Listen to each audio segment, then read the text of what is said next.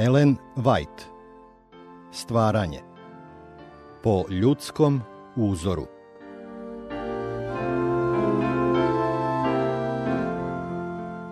Sedamdeset i drugo poglavlje. Avesalomova pobuna. Ovo poglavlje zasnovano je na 2. Samuilovoj 13 do 19.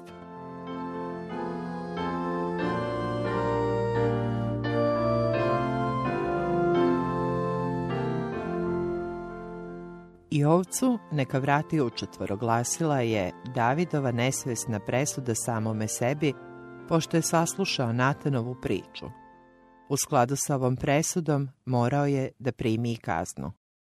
4 njegovih sinova su morala da padnu i svaki je pao kao posljedica očevog greha. Sramotni zločin Amnona, svoga prvenca, David je ostavio da prođe bez kazne i ukora. Zakon je propisivao smrtnu kaznu za preljubu i odvratnost Amnonovog zločina učinila ga je dvostruko krivim. Međutim, David je, osuđujući samoga sebe zbog greha, propustio da krivca privede pravdi. 2 godine je Avesalom, prirodni zaštitnik svoje sestre, koja je bila tako prljavo osramoćena, prikrivao svoje osvetničke namere, da bi na kraju samo još oštrije udario. Na gozbi vladarevih sinova, pijani rodoskrvitelj Amnon bio je ubijen prema naredbi svoga brata. Dvostruka kazna bila je odmerena Davidu. Bila mu je objavljena strašna vest. Dođe glas Davidu da je Avesalom pobio sve sinove careve i da od njih nije ostao ni jedan. Tada ustavši car razdre haljine svoje i leže na zemlju, i sve careve sluge koje su stajale do njega razdreše haljine svoje. Carevi sinovi, koji su se uplašeni vratili u Jerusalim, otkrili su ocu istinu. Samo je Amnon bio ubijen i podigavši glas svoj plakaše, a i car i sve sluge njegove plakaše vrlo. Međutim, Avesalom je prebegao Talmaju, vladaru Gesura, i ocu svoje majke. Kao i ostali Davidovi sinovi, i Amnon je bio naviknut da popušta svojim sebičnim željama. Trudio se da zadovolji svaku pomisao svoga srca, ne obazirući se na Božje zahteve. Uprkos njegovom velikom grehu, Bog ga je dugo podnosio. 2 godine je imao mogućnost da se pokaje, ali nastavio je da greši i noseći teret krivice otišao je u smrt da čeka strašno ročište na sudu. David je zanemario svoju dužnost da kazni Amnonov zločin i zbog nevernosti vladara i oca i nepokajanja sina, Gospod je dozvolio događajima da krenu svojim prirodnim tokom i nije zadržao Avesaloma. Kada roditelji ili upravitelji zanemare svoje dužnosti da kazne bezakonje, sam Bog preuzima slučaj. Njegova ruka koja zadržava sile zla bit će u određenoj meri uklonjena i splet okolnosti učinit će da greh bude kažnjen grehom.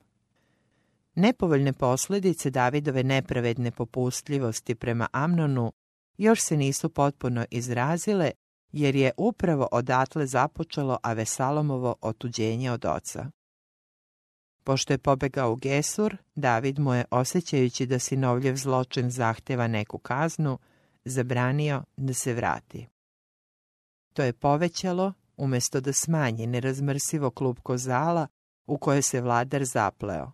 Avesalom, energičan, častoljubiv, nenačelan, isključen u izgnanstvu od učestvovanja u poslovima carstva, uskoro se predao opasnim spletkama. Posle 2 godine Joav je odlučio da pomiri oca i sina. S tim ciljem pred očima iznajmio je usluge neke žene iz Tekoje, poznate po mudrosti. Po Joavovom planu, žena se pojavila pred Davidom i predstavila se kao udovica sa 2 sina, koji su joj predstavljali jedinu utehu i potporu. U svađi jedan je od njih ubio drugoga, pa je sada rodbina zahtevala da se i on preda osvetniku i pogubi. Majka se žalila, i tako hoće da ugase iskru koja mi je ostala, da ne ostane imena mužu mojemu ni ostatka na zemlji. Molba je dirnula careva osjećanja i on je obećao ženi da će njen sin uživati njegovu vladarsku zaštitu. Pošto je izvukla od njega ponovljeno obećanje da će zaštititi mladića, oslonila se na vladarevu milost izjavivši da on govori kao neko ko je svestan svoje krivice da nije dozvao kući onoga koga je odbacio. Nastavila je: jer ćemo doista pomreti i jesmo kao voda koja se prospe na zemlju i više se ne može skupiti, jer mu Bog nije uzeo život, nego je naumio da odagnani ne ostane odagnan od njega. Ovaj nežni i dirljivi opis Božje ljubavi prema grešniku, iako je neobično da potiče od Joava, surovog vojnika, predstavlja izrazit dokaz da su Izraeljci bili dobro upoznati s velikim istinama otkupljenja.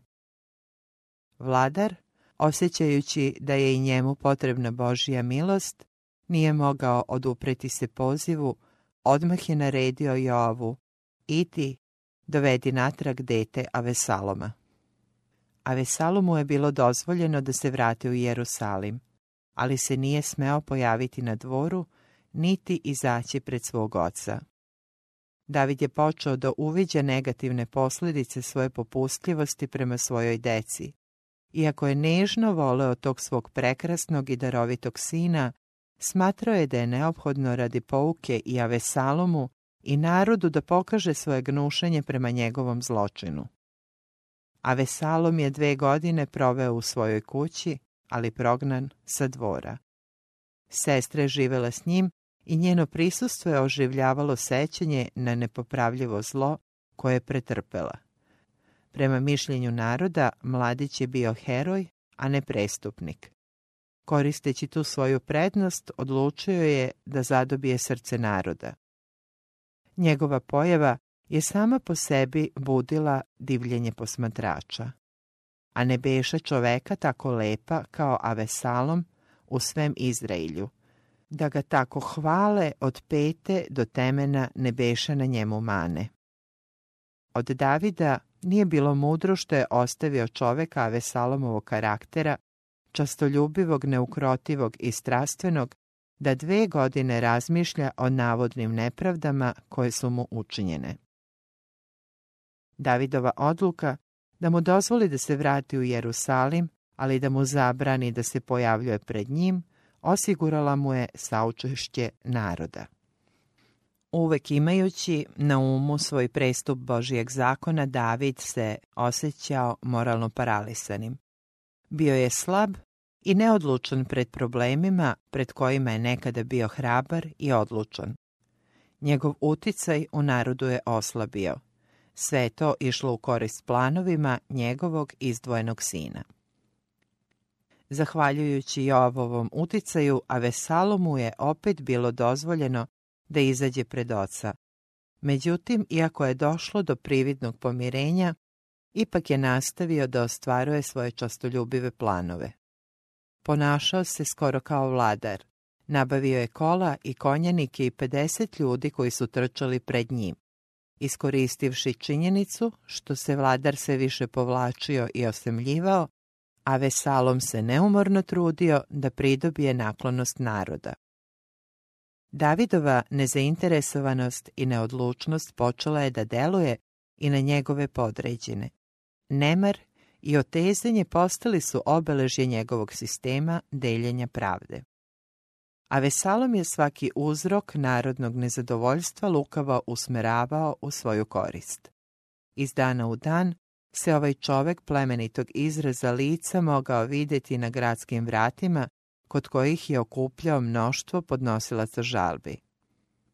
Avesalom bi se mešao s njima, slušajući njihove pritužbe, izražavao saučešće s njihovim patnjama i žalost zbog nesposobnosti vlasti. Saslušavši priču čoveka, Izraeljca, princ bi rekao: vidiš, tvoja stvar je dobra i pravedna, ali te nema ko saslušati kod cara. Onda bi dodao: kada bih ja bio postavljen da sudim u zemlji, da svaki k meni dolazi ko ima posla na sudu, ja bih mu dao pravicu. I kada bi mu ko pristupio da mu se pokloni, on bi pružio ruku svoju, te bi ga uhvatio i poljubio. Podgrejavano lukavim prinčevim podmetanjima, nezadovoljstvo izgrađenim poretkom brzo se širilo. Pohvale upućene Avesalomu bile su na svačijim usnama. Svi su ga smatrali naslednikom prestola. Narod ga je s divljenjem posmatrao kao čoveka koji je dostojan tog visokog položaja i svi su želeli da se on popne na presto. I Avesalom primamljivaše srca ljudi Izraeljaca. Ali vladar, zaslepljen ljubavlju prema sinu, ništa nije sumnjao. Kneževsko dostojanstvo kojim se Avesalom sada okružio, David je smatrao pokušajem ukazivanja časti njegovom dvoru, izrazom radosti zbog pomirenja. Pošto je pripremio narod za ono što treba da dođe, Avesalom je potajno poslao izabrane ljude u sva plemena da usaglase mere pre početka ustanka. Plašt religiozne revnosti bio je prebačen preko svega da bi se prikrili izdajnički planovi. Zavet koji je dao pre mnogo vremena, dok je još bio u progonstvu, trebalo je sada da izvrši u Hevronu. Rekao je ocu: da otidem u Hevron da izvršim zavet kojim sam se zavetovao Gospodu, jer kada seđah u Gesuru u Siriji, učini zavet sluga tvoj rekavši: ako me Gospod odvede natrag u Jerusalim, poslužit ću Gospodu. Otac pun ljubavi, obradovan ovim dokazom pobožnosti svoga sina, otpustio ga je s blagoslovom. Zavera je sad već bila potpuno sazrela i ovim delom vrhunskog licemerstva Avesalom je hteo ne samo da zaslepi oca, već i da zadobije poverenje naroda i da ga onda povede u pobunu protiv vladara koga je Bog izabrao. Avesalom je krenuo u Hevron, a sa njime otide 200 ljudi iz Jerusalima pozvanih, ali otidoše u prostoti svojoj ne znajući ništa. Ovi ljudi su pošli za Avesalomom, ne razmišljajući mnogo o tome da će ih ljubav prema sinu odvesti u pobunu protiv oca. Stigavši u Hevron, Avesalom je odmah poslao po Ahitofela, jednoga od glavnih Davidovih savjetnika, čoveka koji je uživao visoki ugled zbog svoje mudrosti, za čije je mišljenje govoreno da je isto tako sigurno i mudro kao i glas proročanstva.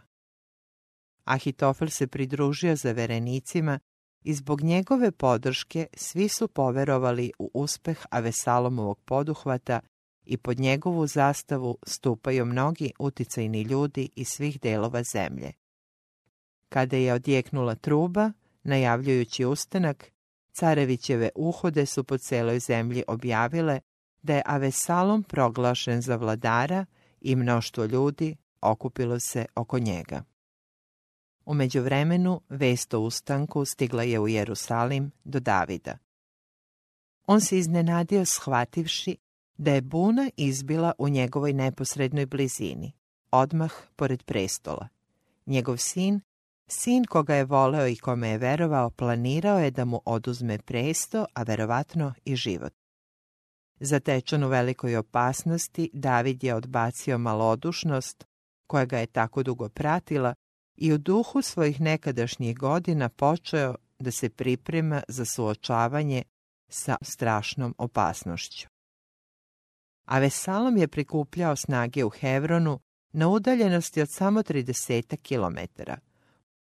Pobunjenici će se brzo naći na vratima Jerusalima. David je iz svoje palate posmatrao svoj glavni grad, prekrasna je visina, uteha svoj zemlji, grad cara velikoga. Psalam 48:2. Zatrhtao je pri pomisli da ga može izložiti krvoproliću i pustošenju. Trebali da pozove u pomoć podanike koji su mu još ostali verni i ostane u svom gradu. Može li dozvoliti da Jerusalim bude zaliven krvlju? Doneo je svoju odluku, užasi rata ne smeju zahvatiti izabrani grad. napustit će Jerusalim, a onda će staviti na probu vernost svog naroda, pružajući mu priliku da mu požuri u pomoć. U ovoj velikoj krizi bio je obavezan Bogu i svom narodu da sačuva vlast koju mu je nebo poverilo. Ishod sukoba s poverenjem će prepustiti Bogu. Ponizno i tužno David je izašao kroz Jerusalimska vrata, isteran sa prestola i svoje palate od kovčega Božijeg nepokornošću svoga voljenog sina. Narod je išao za njim u dugoj žalosnoj povorci kao da ide na pogreb. Davidova telesna straža, sastavljena od Hereteja i Feleteja, zajedno sa 600 vojnika iz Gata pod komandom Itaja, pratila je vladara. Međutim, David, čija je nesebičnost bila dobro poznata, nije mogao da dozvoli da ovi stranci, koji su našli utočište kod njega, trpe zbog nevolje koja je njega zadesila. Izrazio je čuđenje što su spremni da se toliko žrtvuju za njega, a zatim se obratio Itaju iz Gata. Što i ti ideš s nama? Vrati se i ostani kod cara, jer si stranac i opet ćeš otići u svoje mesto. Juče si došao, pa zar danas da te krećem da se potucaš sa nama? Ja ću ići kuda mogu, a ti se vrati i odvedi natrag braću svoju. Neka milost i vera budu sa tobom. Itaj je odgovorio: tako živ da je Gospod i tako živ da je car gospodar moj, gde bude car gospodar moj, bilo na smrt ili na život, onda će biti i sluga tvoj. Ovi ljudi su se od neznaboštva obratili Gospodu i sada su plemenito potvrdili svoju vernost svom Bogu i svom vladaru. David je zahvalno prihvatio njihovu odanost u trenutku kada nije imao mnogo izgleda da se održi na vlasti, pa su svi zajedno prešli preko potoka Kidrona i krenuli prema pustinji. Povorka se ponovo zaustavila. Grupa ljudi odevena u sveto ruho polako se približavala. A gle, i Sadok beše onde i svi leviti sa njim noseći kovčeg zaveta gospodnjeg. Davidovi sledbenici pojavu kovčega protumačili su kao dobar znak. Prisustvo ovog svetog simbola za njih je bilo zalog oslobođenja i konačne pobede. On će narod nadahnuti hrabrošću da se bori za svoga vladara. S druge strane, odlazak kovčega iz Jerusalima uneće strah u srca Avesalomovih pristalica. Kada je ugledao kovčeg, Davidovo srce je za trenutak uzdrahtalo od radosti i nade. Međutim, ubrzo su ga obuzele drugačije misli. Kao izabrani starešina Božijeg nasledstva nosio je svečanu odgovornost. Ne lični interesi, već Božija slava i dobro naroda morali su da zauzmu prvo mesto u mislima vladara Izraelja. Bog koji boravi među heruvimima rekao je o Jerusalimu: ovo je počivalište moje zauvek. Psalam 132:14. Ni sveštenik, ni vladar bez božanskog odobrenja nisu imali pravo da odande uklone simbol njegove prisutnosti. David je znao da njegov život i njegovo srce moraju biti u skladu s božanskim propisima, jer će inače kovčeg postati uzrok propasti umjesto uspeha. Njegov veliki greh stalno mu je bio pred očima. U ovoj zaveri prepoznao je pravednu Božiju kaznu. Mač, koji nikada nije smeo da ostavi njegovu porodicu, sada je izvučen iz korica.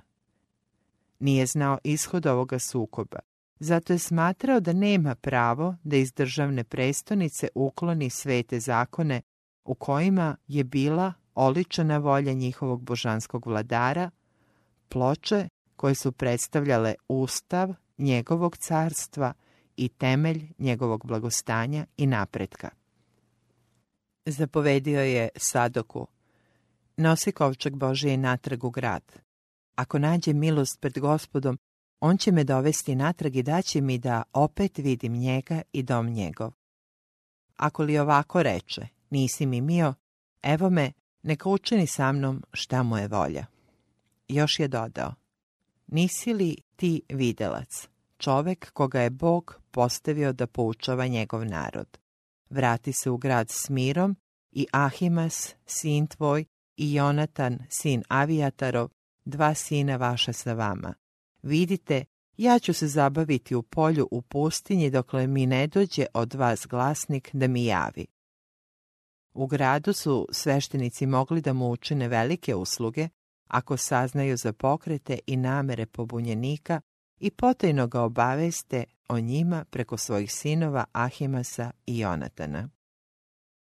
Kada su sveštenici krenuli natrag prema Jerusalimu, još dublja senka pala je na vojnike koji su odlazili. Njihov vladar, begunac, oni sami izgnanici, odvojeni čak i od Božije kovčega. Budućnost je izgledala mračna, puna užasa i strašnih slutnji. I David iđeše uz goru Maslinsku i idući plakaše i pokrivene glave i bos iđeše, tako i sav narod koji beše s njim, svaki pokrivene glave iđeše i idući plakaše. Tada javiše Davidu i rekoše mu, Ahitofel je među onima koji se pobuniše s Avesalomom. David je ponovo bio prisiljen da u ovoj velikoj nevolji prepozna posljedice svoga greha. Ahitofel, najsposobniji i najlukaviji među političkim prvacima, odlučio se na izdaju da bi osvetio se zbog sramote koja je pogodila celu njegovu porodicu, kada je Vicaveji učinjena nepravda. Ona je, naime, bila njegova unuka. A David reče, razbi nameru Ahitofelu, Gospode. Kada je stigao na vrh gore, vladar se poklonio Bogu u molitvi, polažući na njega teret svoje duše i ponizno tražeći božansku milost. Izgledalo je da je molitva odmah bila uslišena. Husaj iz Arhaja, mudar i sposoban savjetnik, koji se dokazao kao veran Davidov prijatelj, pojavio se razderanog plašta i glave posute prahom da svoju sudbinu poveže sa svrgnutim vladarem beguncem. Nadahnut božanskim prosvetljenjem, David je shvatio da mu je ovaj čovek veran i iskren neophodan da zastupa njegove interese na savjetovanjima koja će se održati u prestonici. Na Davidov zahtev, Husaj se vratio u Jerusalim da svoje usluge ponudi Avesalomu, nadajući se da će svojim uticajem osujetiti lukave Ahitofelove savete.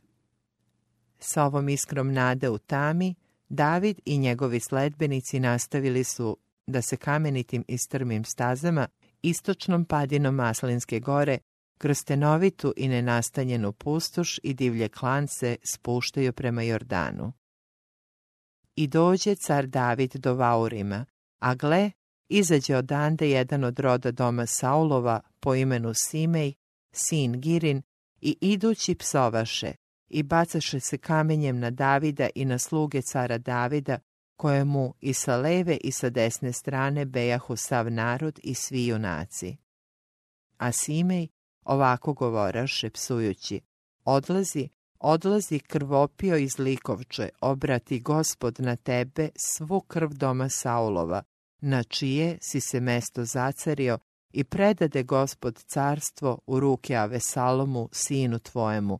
Eto te sada u tvom zlu, jel si krvopija. Za vreme Davidovog blagostanja Simej ni rečju ni delom nije pokazao da ne spada među verne podanike. Ali kada se David našao u nevolji, ovaj pripadnik Venijaminovog plemena pokazao je svoj pravi karakter. On je slavio Davida dok je bio na prestolu, ali ga je psovao kada se našao u poniženom položaju. Pokvareni sebičan, smatrao je da su i drugi slični njemu, pa je pod sotonskim nadahnućem izlivao svoju mržnju na onoga koga je Bog ukorio. Duh koji navodi ljude da ogovaraju ili muče one koji se nalaze u nevolji i likuju nad njima, svakako potiče od Sotone.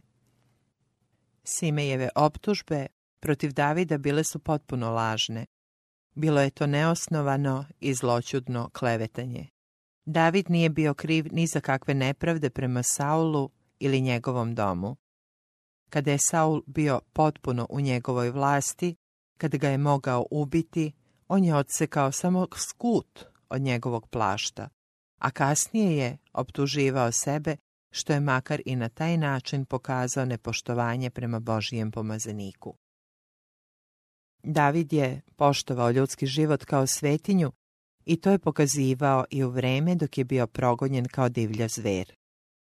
Jednoga dana, dok se skrivao u pećini u Odulamu, njegove misli vratile su se u bezbrižne dane mladosti, pa je uzviknuo: ko bi mi doneo vode da pijem iz studenca Vitlejemskoga što je kod vrata. 2. Samuilova 23 od 13 do 17. Vitlejem je u to vreme bio u rukama Filisteja, ali su trojica snažnih ratnika iz Davidove čete prodrla kroz njihovu stražu i donela svom gospodaru vode iz Vitlejema. David se nije usudio da je popije. Uzviknuo je: ne daj Bože da bih to učinio. Nije li to krv ovih ljudi koji ne mareći za svoj život idoše? S poštovanjem je vodu izlio kao dar pred Gospodom. David je bio ratnik, veliki deo svog života proveo je okružen prizorima nasilja, ali od svih koji su prošli kroz takve muke zaista su retki oni na koje je njihov uticaj, koji čoveka izopačuje i čini neosjetljivim, tako malo delovao kao na njega. Davidov rođak Avisaj, jedan od njegovih najhrabrijih zapovednika, nije mogao mirno da sluša Simejeve uvredljive reči. Uzviknuo je: zašto da psuje ovaj mrtvi pas cara gospodara mojega? Idem da mu skinem glavu. David mu je to zabranio. Rekao je: eto moj sin, traži dušu moju, a kako neće ovaj sin Venijaminov? Ostavite ga neka psuje, jer mu je Gospod zapovedio. Da ako Gospod pogleda na nevolju moju i vrati mi Gospod dobro za psovku njegovu današnju. Savest je podsjećala Davida na gorke i ponižavajuće istine. Dok su se njegovi verni podanici čudili ovom iznenadnom preokretu njegove sudbine, za njega to nije bila nikakva tajna. Često su ga progonila predosjećanja da će se nešto konačno dogoditi. Čudio se samo što Bog tako dugo ima strpljenja prema njegovim gresima i što odgađa zasluženu kaznu.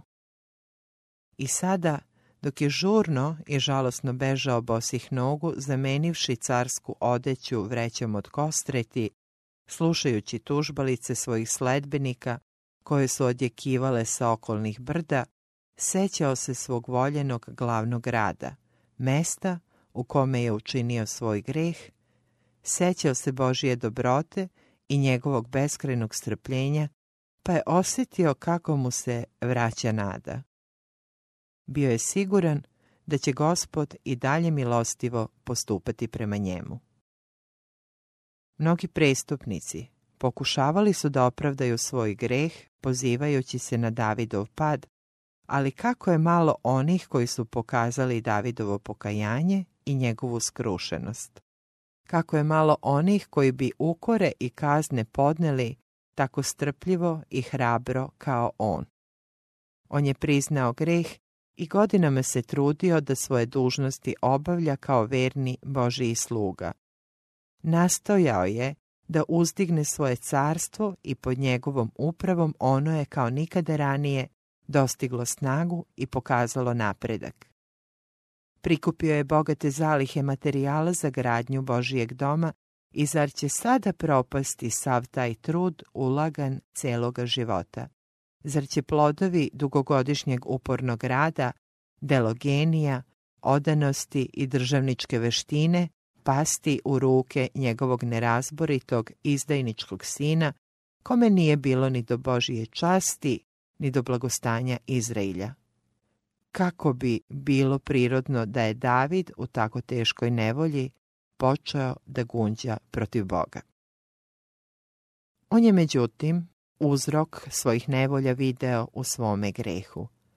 Reči proroka Miheja odišu duhom koji ga ispunjavao. Ako sedim u mraku, Gospod će mi biti videlo. Podnosit ću gnev Gospodnjih jer mu zgreših, dok ne raspravi parbu moju i da mi pravicu. Mihej 7, 8 i 9. Gospod nije odbacio Davida. To poglavlje u njegovom životu kada je bio izložen najsurovijim nepravdama i uvredama, kada je pokazao svoju poniznost, nesebičnost, velikodušnost i pokornost, jedno je od najplemenitijih poglavlja u njegovom životnom iskustvu.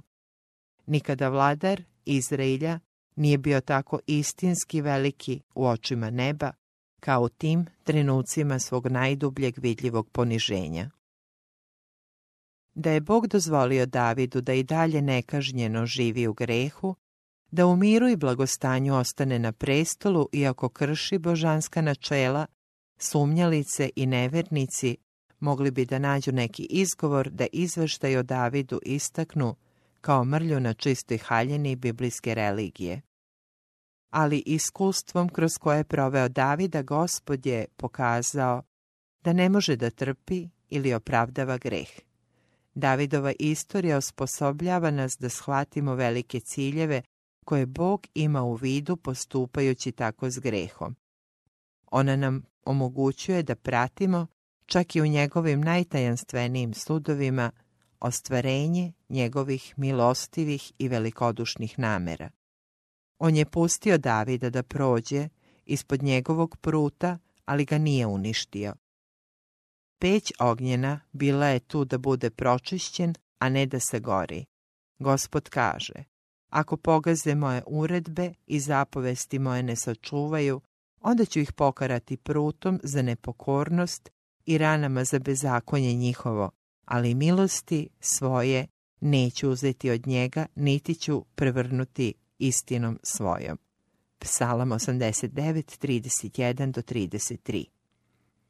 Neposredno posle Davidovog odlaska iz Jerusalima, u grad je ušao Avesalom na čelo svoje vojske i bez borbe osvojio ovu izraelsku tvrđavu. Husej je među prvima pozdravio novog vladara i mladić je bio iznenađen i obradovan pristupanjem očevog starog prijatelja i savjetnika. Avesalom je bio duboko uveren u svoju pobedu. Sve do tog trenutka njegovi planovi bili su uspešni, pa je u želji da utvrdi svoj presto i zadobije poverenje naroda s dobrodošlicom primio Huseja na svoj dvor. Avesalom je bio okružen velikim snagama, ali su se one sastojale uglavnom od ljudi nevičnih ratu, koji sve do tada nisu učestvovali u borbi. Ahitofel je dobro znao da Davidov položaj nije beznadežan. Veliki deo naroda ostao mu je veran. Bio je okružen iskusnim ratnicima, odanim svome vladaru, njegovom vojskom zapovedale su sposobne i iskusne vojvode. Ahitofel je znao da će posle prve provale oduševljenja u korist novog vladara doći do reakcije. Ukoliko pobuna propadne, Avesalom će možda biti u stanju da postigne pomirenje sa svojim ocem, a onda će Ahitofel, njegov glavni savjetnik, biti proglašen najodgovornijim za pobunu i on će biti najteže kažnjen. Da bi sprečio Avesaloma da se povuče, Ahitofel mu je savjetovao da učini nešto što bi u očima cijelog naroda onemogućilo svako pomirenje. S paklenom lukavošću, ovaj podmukli i nenačelni državnik nagovorio je Avesaloma da zločinu pobune doda i zločin preljube sa ženama svoga oca. Trebalo je da pred očima cijelog Izraelja preuzme inoče svoga oca i da prema običajima istočnjačkih naroda tako pokaže da preuzima i njegov presto. Avesalom je poslušao taj nemoralni savjet. Tako se ispunilo proročanstvo koje je u Božje ime upućeno Davidu. Ovako veli Gospod, evo ja ću podignuti na tebe zlo iz doma tvojega i uzet ću žene tvoje na tvoje oči i daću ih bližnjemu tvome, jer si ti to učinio tajno, ali ja ću ovo učiniti pred svim Izraeljem i svakome na vidiku. 2. Samuilova 12, 11 i 12. Bog nije pokrenuo Avesaloma na ova nemoralna dela, već se zbog Davidovog greha nije poslužio svojom silom da ih spreči. Ahitofel je uživao visoki ugled zbog svoje mudrosti, ali mu je nedostajalo prosvetljenje koje dolazi od Boga. Početak je mudrosti strah gospodnji, priča 9.10. Ahitofel to nije imao, jer bi se jedva moglo i pomisliti da bi se tada uspeh pobune temeljio na zločinu preljube sa očevim ženama. Nemoralni ljudi planiraju bezakonje kao da nema svemogućnog proviđenja da pomrsi njihove planove, ali onaj koji živi na nebesima smeje se. Gospod im se podsmeva. Psalam 2.4. Gospod objavljuje: ne pristaše na moj savet i preziraše sve ukore moje, zato će jesti plod od puteva svojih i nasitit će se saveta svojih, jer će lude ubiti mir njihov, a bezumne će pogubiti sreća njihova. Priče 1, 30 i 32. Pošto je uspeo da u zaveri osigura svoju bezbednost, Ahitofel je počeo da uverava Avesaloma da mora odmah da krene na Davida. Rekao je da odaberem 12.000 ljudi, pa idem i teram Davida noćas, pa ću ga stići dok je umoran, iznemoglih ruku i uplašit ću ga, te će pobeći sav narod što je s njime, pa ću ubiti cara samoga i obratit ću sav narod tebi. Ovaj plan su odobrili svi Avesalomovi savjetnici. Da je bio ostvaren, David bi sigurno bio ubijen ukoliko se Bog ne bi neposredno umešao da ga izbavi. Ali mudrost, mnogo uzvišenija od Ahitofelove, upravljala je događajima. Jer Gospod beše naredio da se razbije savet Ahitofelov, koji beše bolji, da bi Gospod navukao zlo na Avesaloma.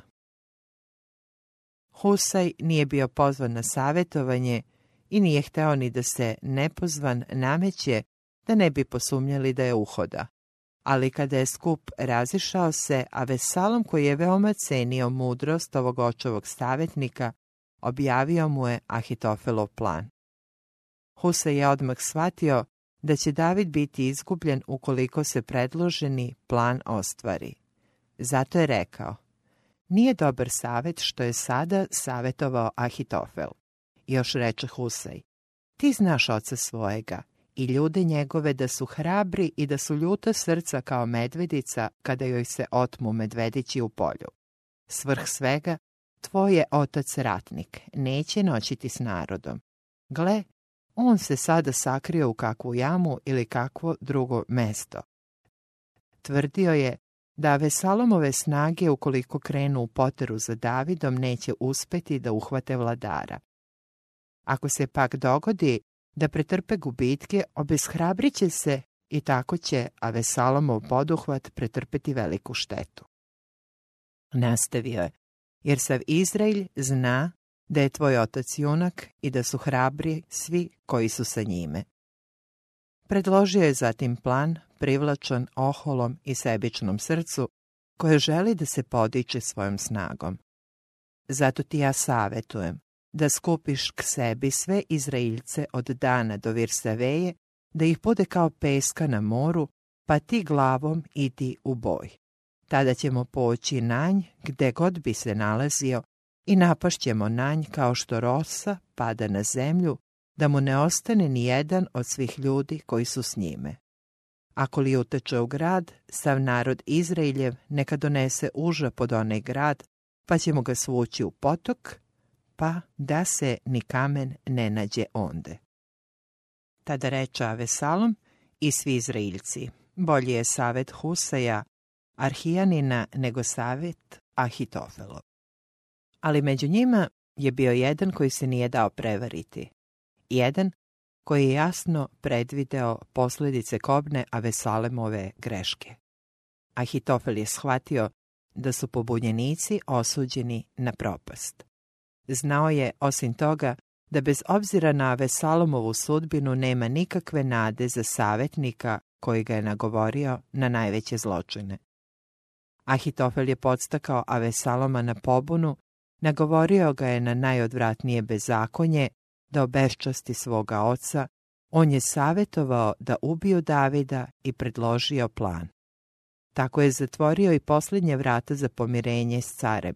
I sada su svi, čak i Avesalom, drugome dali prednost.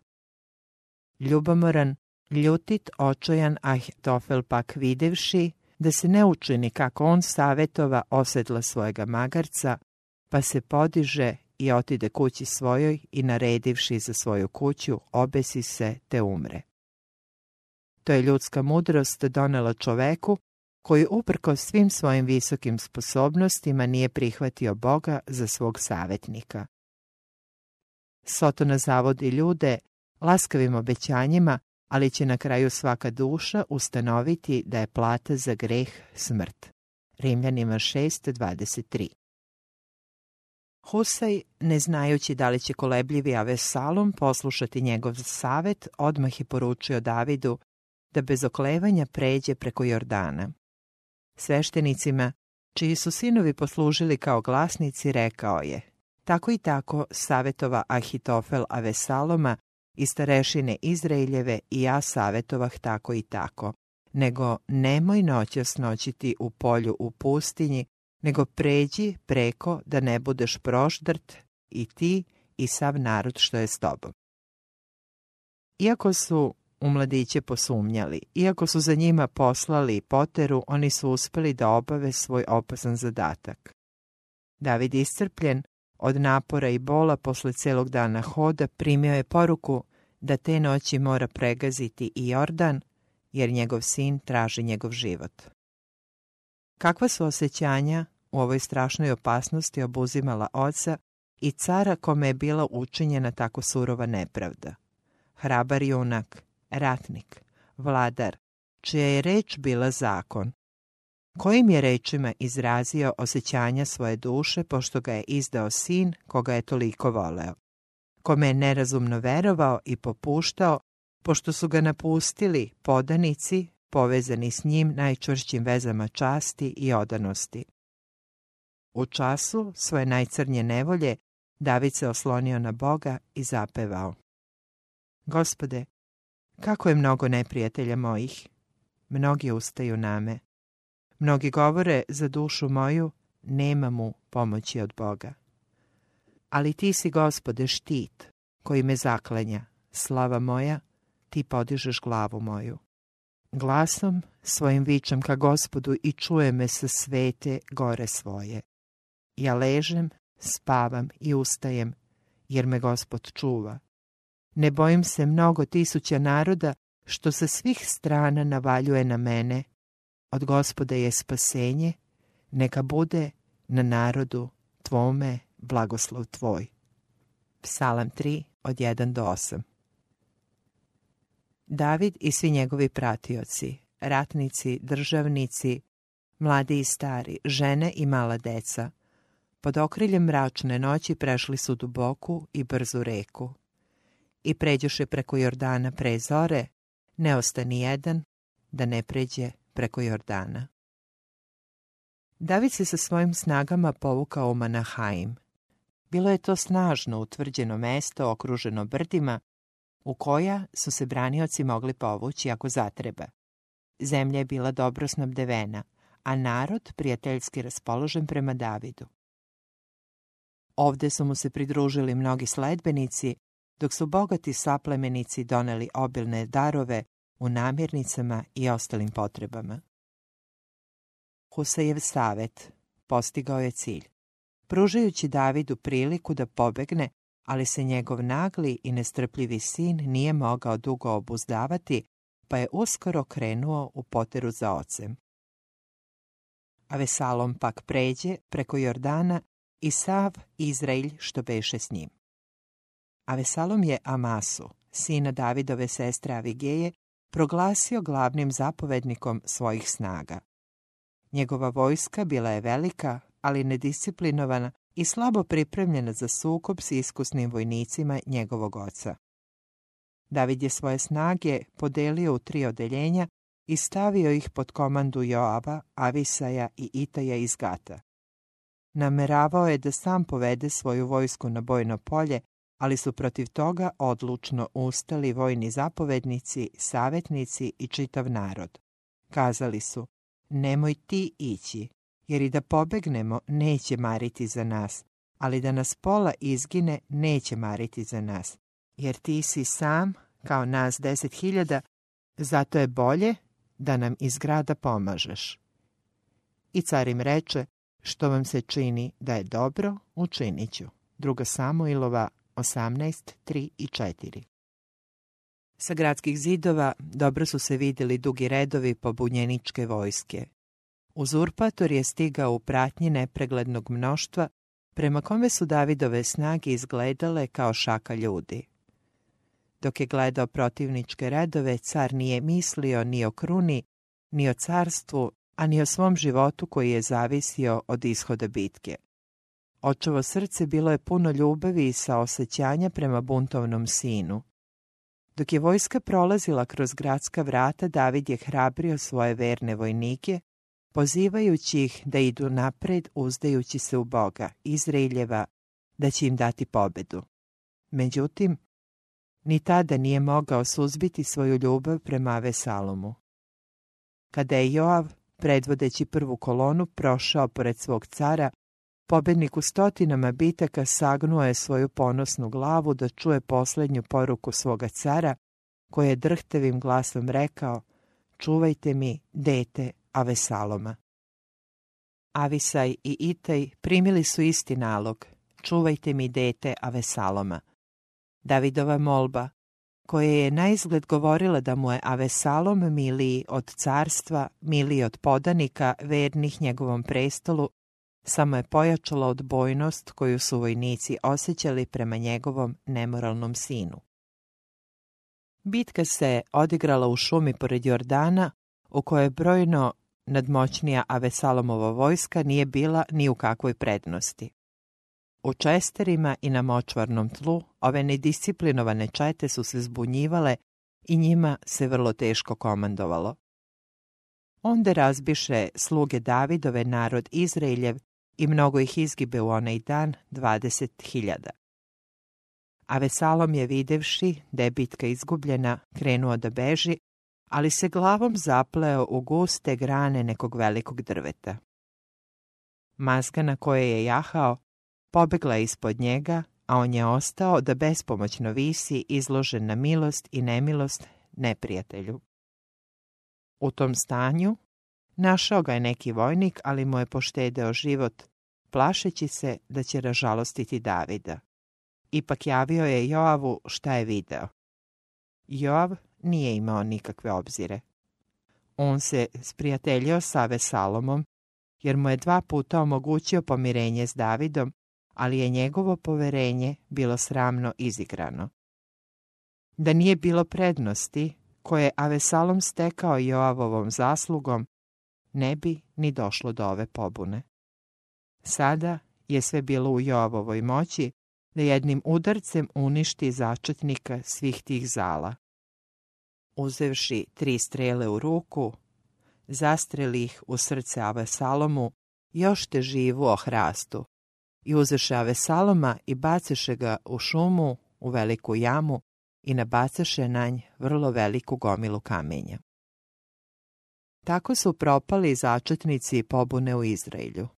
Ahitofel je umro od svoje ruke, carević Avesalom, čija je neobična lepota bila ponos celog Izraelja, ubijen je u cvetu mladosti, njegovo mrtvo telo bilo je bačeno u jamu i pokriveno gomilom kamenja u znak večne sramote.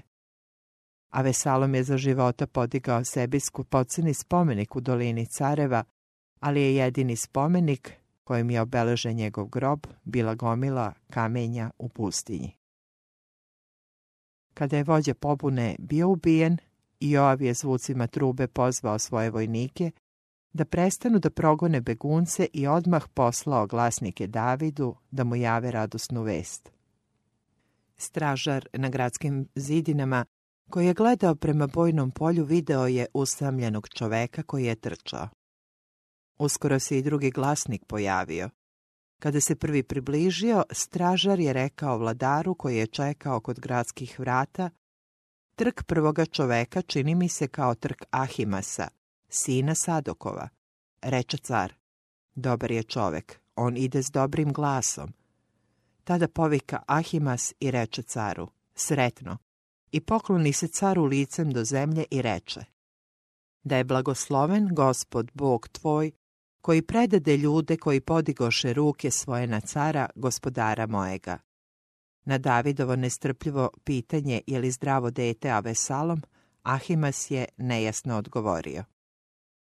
Pristigao je i drugi glasnik vičući: glas caru i gospodaru mojemu, da te je Gospod izbavio danas iz ruku svih koji ustaše na te.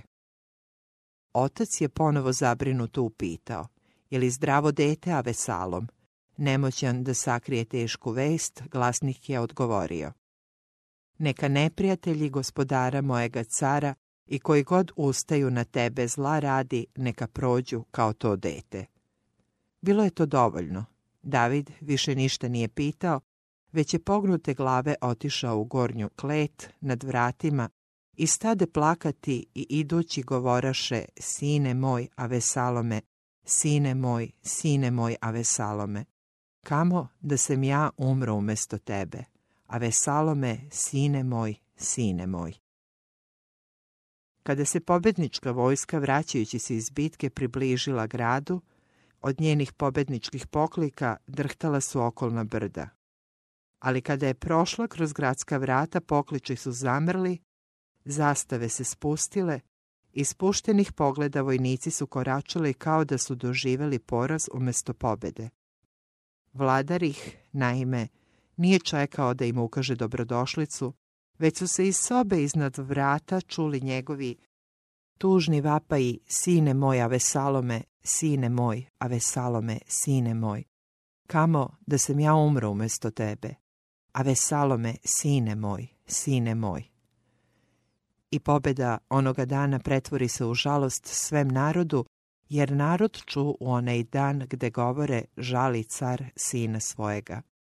I narod se u onaj dan krijaše ulazeći u grad, kao što se krije narod koji se stidi kada pobegne iz boja.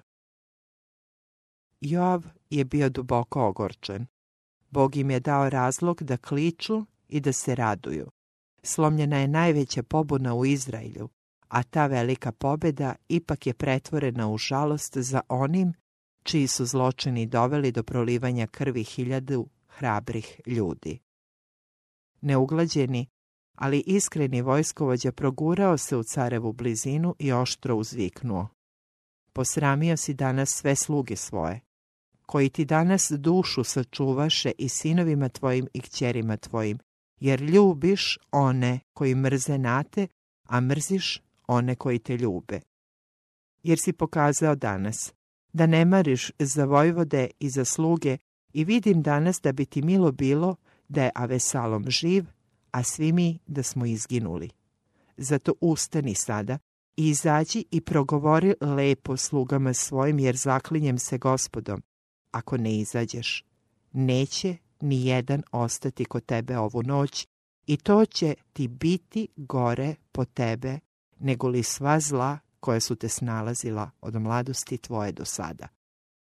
Koliko god da je oštar i čak surov bio ukor upućeno žalošćenom caru, David ga nije odbacio. Shvativši da je njegov vojvoda u pravu, sišao je do vrata i rečima ohrabrenja i pohvale pozdravljao svoje hrabre vojnike dok su prolazili pored njega.